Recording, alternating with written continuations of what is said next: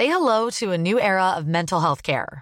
Cerebral is here to help you achieve your mental wellness goals with professional therapy and medication management support. 100% online. You'll experience the all-new Cerebral Way, an innovative approach to mental wellness designed around you. You'll get a personalized treatment plan from a therapist, prescriber, or both in a safe and judgment-free space. Your Cerebral therapist or prescriber will outline a customized plan with clear milestones along the way, so you can get to feeling your best. With Cerebral, you're not alone in your mental health journey. We're here to empower you to live a fulfilling life. So take that first step towards a brighter future and sign up today at Cerebral.com/podcast and use code ACAST to get 15% off your first month. Offer only valid on monthly plans. Other exclusions may apply. Offer ends July 31st, 2024. See site for details. Are you ready to enhance your future in tech? Then it's time to make your move to the UK.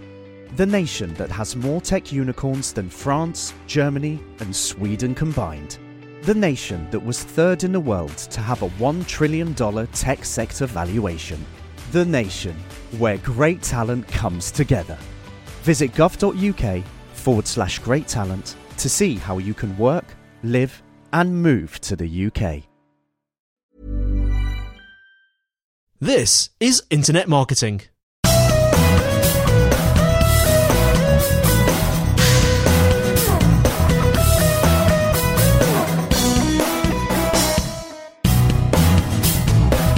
Hello everyone and welcome to episode 171 of Internet Marketing, brought to you by Site Visibility at sitevisibility.com. And in today's show, Kelvin talks to Rob Walling about how to be a solopreneur. All coming up in Internet Marketing.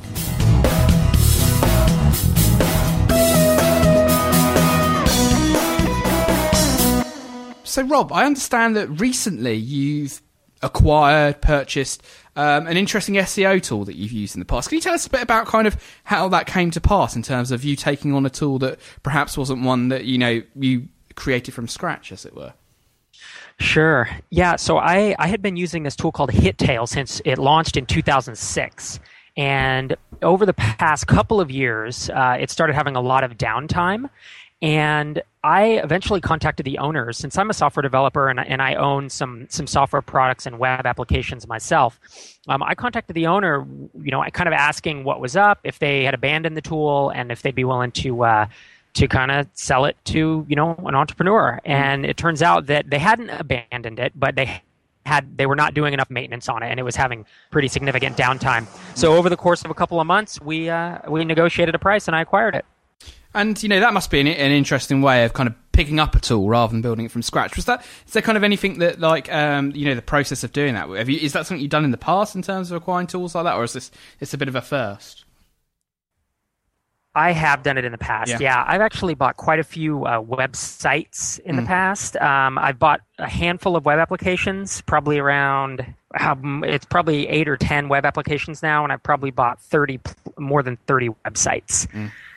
So it's something you're well accustomed to, and you've done quite a lot as well. So can you take us a bit through kind of how HitTail works and kind of some of the functionality there? Because I know it's a tool that, when you started talking to me about it, I was like, blimey, why have I not heard of this before? And, why is it not something that I've been using more frequently? Because it sounds like a really powerful tool. HitTail is it's for SEOs, and it's also used on e-commerce websites, and some bloggers use it. And basically, it's for SEOs who want to find keywords for which they can easily rank on the first page of a search engine. So often that's Google, but sometimes it's Yahoo or Bing. And so it is essentially an SEO keyword tool.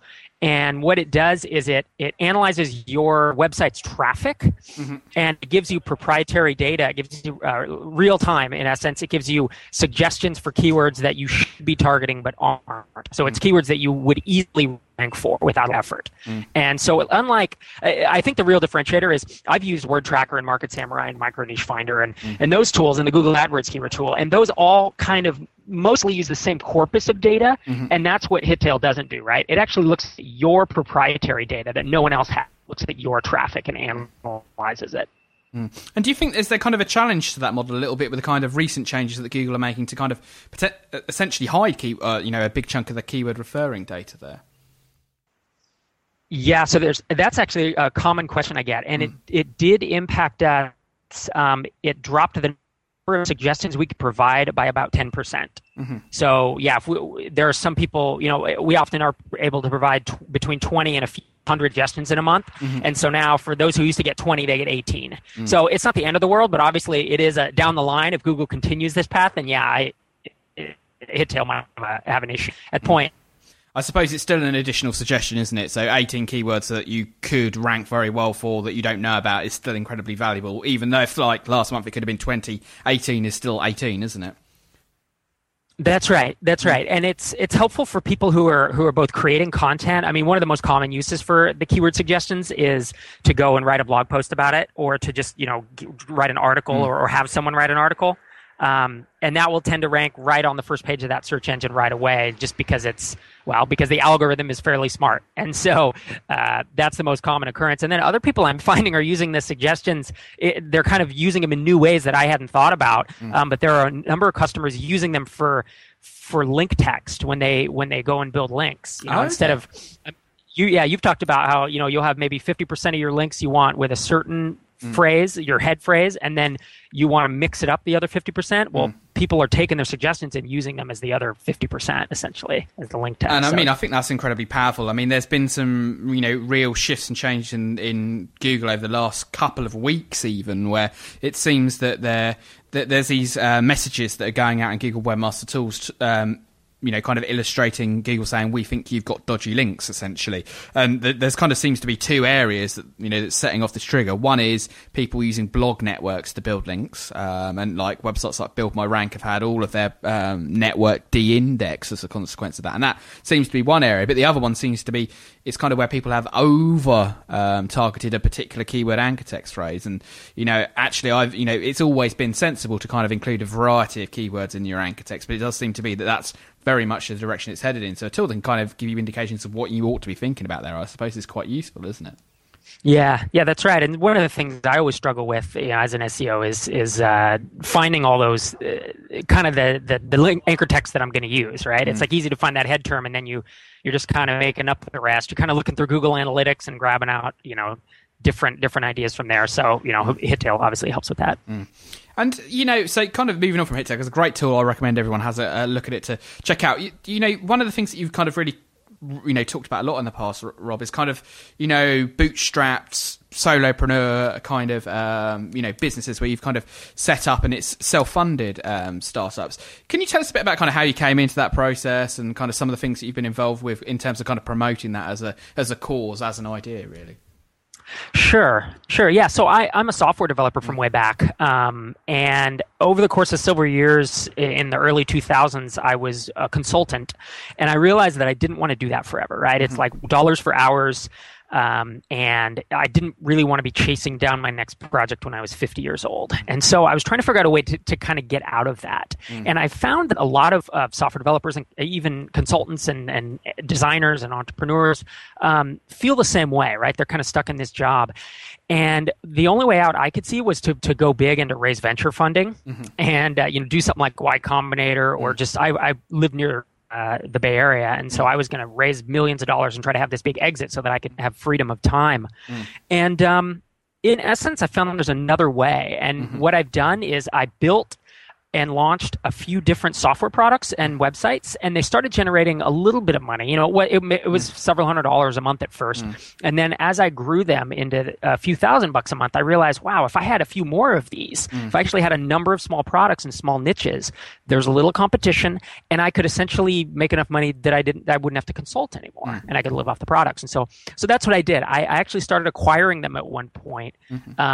Because there are a lot of good products on the market or good products around like Hittail. But I also have invoicing software. I have a software in a wedding website building niche. Just, kind of random niches, but they're so low competition in terms of SEO and advertising and all that stuff that I'm able to make it work. And so that's what I did. About almost 5 years ago now, I stopped consulting altogether and I live off product revenue. And, is that kind of quite a different mindset that you've had to work in, kind of moving from that kind of build, potentially having a relatively small number of clients, as it were, on big projects to having potentially thousands of customers if you're dealing with kind of software as a service? Yeah, it has, and something that's helped me a lot with that is I have a couple virtual assistants. I do a lot of outsourcing. As a single, I'm basically a solopreneur, so I don't have any employees. But since I have about 10 different essentially products, they're either websites or web applications. Since I have 10 of them, I really couldn't do it all myself. So I do have anywhere between 6 and 8 contractors who work for me in any given month. All of them are part-time. All of them are remote. Some are in the US, some are in Canada, and some are overseas. And so that has been a critical piece to help me manage all that, right? Like you said, I literally have thousands of customers for all of these apps, and they help manage their app. They help manage that support load. And have you got any advice on kind of finding those contractors? Because recently I've gone, I've long heard the advice that you ought to have a virtual assistant, and just this year went down that route. And I went down the route of advertising on Gumtree and actually found someone in the same city as me, as it transpires. But that was just how it ended up. That wasn't the design, and that was kind of just an added bonus that kind of ticked an extra kind of column in her box. But kind of how did you go about kind of these contractors? It's kind of Odesk. Is that kind of the route that you went down? Yeah, it's actually a really good question. I've gone 4 or 5 paths over the past 4 or 5 years, and essentially Odesk is what I do these days. I stopped using Craigslist for it. I stopped using job boards. I was on Elance for a while. I mean, I kind of tried all the routes, and really at this point, Odesk has worked out well for my last couple of hires. So that's what I'd recommend. And any advice on putting together those job descriptions, or how you should, weed out? Because I had the opposite problem. My problem was I got inundated with applications rather than I thought my problem might be I'd have no one applying, but instead I had kind of 150 people to deal with. Yeah, that's very common. So yeah, if you're going to post a job for something as common as a VA, where kind of everyone could apply, the same holds for PHP developers or WordPress developers. There's just a lot of folks out there who do it. And if you're going to do that, you really need to limit. If you want to understand how marketing is changing and how that will affect your brand, you need Future Proof, the podcast from Kantar that tells you how to find growth. Created in conjunction with Side Business School at Oxford University, the Future Proof podcast provides a unique perspective on what truly makes a difference. To understand what's winning in marketing, subscribe to Future Proof, a Kantar podcast, now. Are you ready to enhance your future in tech? Then it's time to make your move to the UK, the nation that has more tech unicorns than France, Germany, and Sweden combined. The nation that was third in the world to have a $1 trillion tech sector valuation. The nation where great talent comes together. Visit gov.uk/great talent to see how you can work, live, and move to the UK. Introducing Wondersuite from Bluehost.com. Website creation is hard, but now with Bluehost, you can answer a few simple questions about your business and get a unique WordPress website or store right away. From there, you can customize your design, colors, and content. And Bluehost automatically helps you get found in search engines like Google and Bing. From step-by-step guidance to suggested plugins, Bluehost makes WordPress wonderful for everyone. Go to bluehost.com/wondersuite. You limit your scope because you will get too many applicants. And so what I tend to do, first, I write the job description like I'm a person, not like I'm a corporation. And I do inject some personality into it, and I try to make the job attractive, because that's the only way you're going to get the best candidates is to talk the job up a bit. I mean, you have to be realistic, but you do have to kind of let people know that it's a cool job. At the same time, I'm pretty strict. I say only apply if you have these specific skills. And then in Odesk, you can limit it. And you can basically say only if they have 5 out of 5 English skills, no matter where in the world, including in, if they're living in the US or in the UK, you need really good written English and spoken English. And then I will limit, that they only have a certain amount of feedback. They have a certain number of Odesk hours worked. You can kind of be picky when you're looking for just a blanket VA. And so I tend to get, my last VA posting, I only got instead of 150, like you said, I think I got in the 40s, maybe 45, which is much more manageable. And then I was able to quickly knock out about 25, just right off the bat, and then kind of sift through and interview the top 3. And have you kind of got any tips on kind of managing the tasks as well? Because I mean, actually, having read books like 4 Hour Work Week, I was kind of very concerned about kind of how to explain my tasks, as it were. When actually I transpired, it's like Nicola, who I work with, she's very good at dealing, understanding my gibberish. But have you found any tips and recommendations for kind of how to work with people remotely when you've only really got email, perhaps, as the main form of communication? Absolutely, yeah. So that is how I communicate with everyone. Typically, when I first hire them, I do one video Skype chat, just so we've seen each other face-to-face once and heard each other's voices. And then after that, I will literally go years without ever talking to them. But we might IM or email once a week or twice a week. So there is communication. It's just not verbal.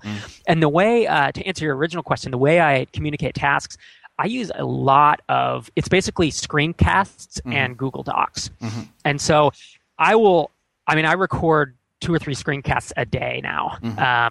And often they're very short, and I'm on PC, so I use Camtasia Studio, and in 3 minutes I can explain, you can explain something that would take 10 minutes, 20 minutes to write out in a doc, and then with one click you can basically publish it to screencast.com, which is Camtasia's, on hosting things. So you don't have to render it and upload it. I mean, it just kind of does it in one step.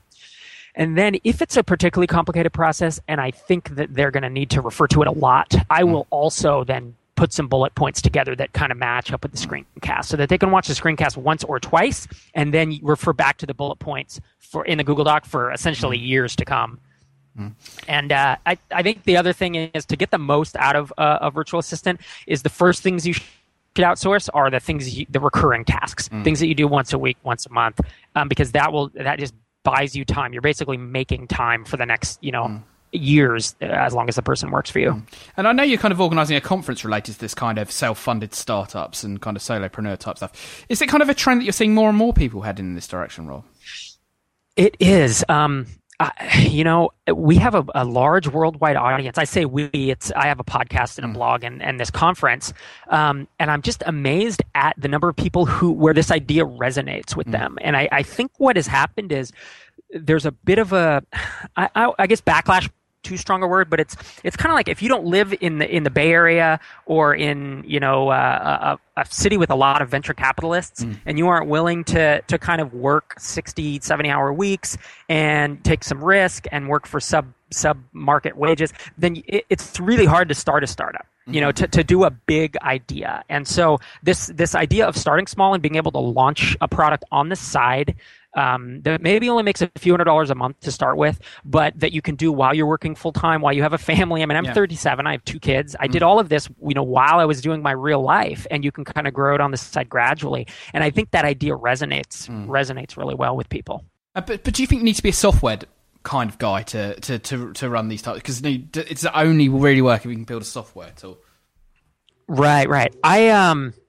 I don't. I think that it helps, although these days I try to write as little code as possible, because there are people who can do that as good as or better than I am, who are much, much cheaper. Like my big value prop these days is in high level thinking. And so I actually encourage software developers to try to outsource some of it and to try to cut down on how much they develop. So the ultimate answer is no, you don't need to be a software person. It does help in managing, because obviously if you're going to do anything on the web, you need to have some type of software knowledge, even if you're not building software. I mean, one of my products is a job board. It's a job board for electricians.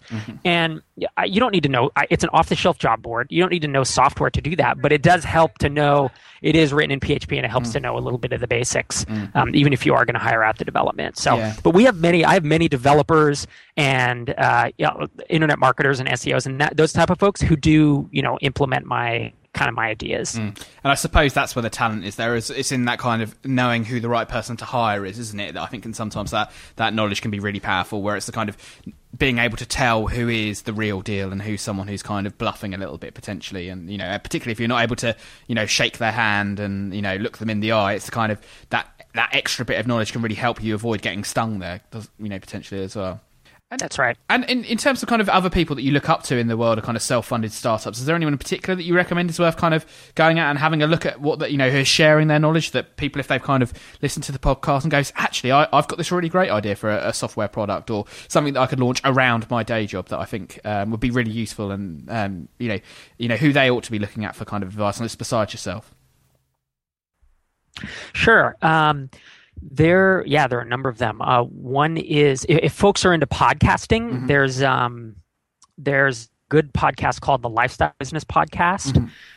There's also one called the Startup Success Podcast that I like, and I actually like Mixergy quite a bit. Mixergy.com. Yeah, those are good podcasts. And then in terms of the blogs, Jason Cohen's blog is called A Smart Bear is Good, and then there's a guy named Patrick McKenzie, and he has a great blog. It's calzumeus.com, but if you just search Patrick McKenzie blog, you'll find it. He's the bingo card creator guy. He built a whole empire out of bingo card creator software. Okay, fantastic. No, I mean, it's a really interesting world, isn't it? And I think it's actually, you know, really exciting is that what you've got is, you know, for individuals, they can work on a number of projects. They can kind of, you know, try out all of their ideas, potentially see, you know, it's kind of almost having your own kind of venture capital approach, isn't it? But kind of on a much more micro level, isn't it? It's the kind of, you've got 10 ideas, try all 10 of them out, and, you know, not all 10 of them necessarily will be the most successful in the world, but a few of those are going to be, you know, more successful. And, you know, you can almost be your own venture capitalist in that sense, I suppose, isn't it? That's a good analogy for it. Yeah, I've heard someone say Rob has his own personal conglomerate, right? Because it's a multiple products, so... Yeah. And one final question for you, Rob, as well, before we go. In terms of kind of, you know, you've got your multiple products there as well. Do you think that there's a benefit to them being in kind of, you know, you talked about yours kind of being, you know, electrician job board, wedding software, you know, now an SEO tool. Do you know, is it kind of a deliberate conscious decision to try and keep those quite separate? Or do you think that there's a benefit to potentially, you know, working within a niche so you can kind of share audiences between the tools, do you think? I would love if all my products were in the same niche, because I would have so much ability to provide a full package for people and to cross promote. But lately the acquisitions are just all over the place, and if I see a good deal that I think I can make happen, I will do it no matter what the niche. So, but yeah, I've actually had the most success. You know, I have a blog and a podcast in the same niche, and then we launched a conference, and then I wrote a book in that niche. And then the SEO tool actually relates a little bit to that, because in terms of building apps. And so those things that do relate have been my most successful. But that doesn't mean that I also like the diversification of being in multiple niches. You know, when we had the recession, when it started a few years ago, all my B2B stuff just plummeted in a month, but my consumer stuff kept up. And then I've had other times where my consumer revenue really drops, but my B2B stuff stays up. So I think there is some benefit to it. But yeah, I think if I could control it, I would probably stick all in the same niche if I was building all my own stuff. Fantastic. Well, I think there's some great advice there. I mean, I think even just from the kind of perspective of going and checking out Hittail, I think that's great advice there as well. But I think also, you know, what Rob's up to is really interesting. I think kind of a very inspirational story that I imagine will probably have resonated with quite a few of our listeners themselves. So yeah, definitely go and check out Rob's blog and podcast. I'm a big fan of the podcast myself. I can't recommend it enough. No, thanks.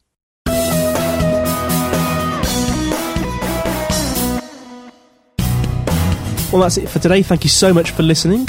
You can find us on the internet at www.internetmarketingpodcast.org, where you'll find show notes, links, and instructions on how to subscribe. We would absolutely love to get feedback, comments, and questions from you. If you want to send an email, send it to kelvin.newman@sitevisibility.com. Also, feel free to comment on the website, and if you'd like to use our voice line number, if you're outside of the UK, it's +44 1273 256 150. If you're inside the UK, it's 01273 256 150. And you can leave a voice comment or question and we'll play it on the show. Also, we would absolutely be delighted if you would give us a rating on iTunes itself. Well, that's it for now. Andy White signing off until next week on Internet Marketing.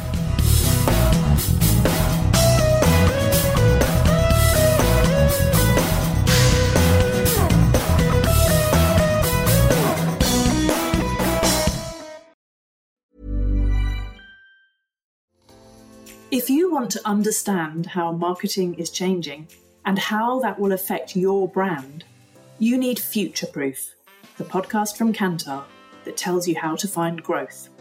Created in conjunction with Side Business School at Oxford University, the Future Proof podcast provides a unique perspective on what truly makes a difference. To understand what's winning in marketing, subscribe to Future Proof, a Kantar podcast, now. Are you ready to enhance your future in tech? Then it's time to make your move to the UK, the nation that has more tech unicorns than France, Germany, and Sweden combined. The nation that was third in the world to have a $1 trillion tech sector valuation. The nation where great talent comes together. Visit gov.uk/great talent to see how you can work, live, and move to the UK.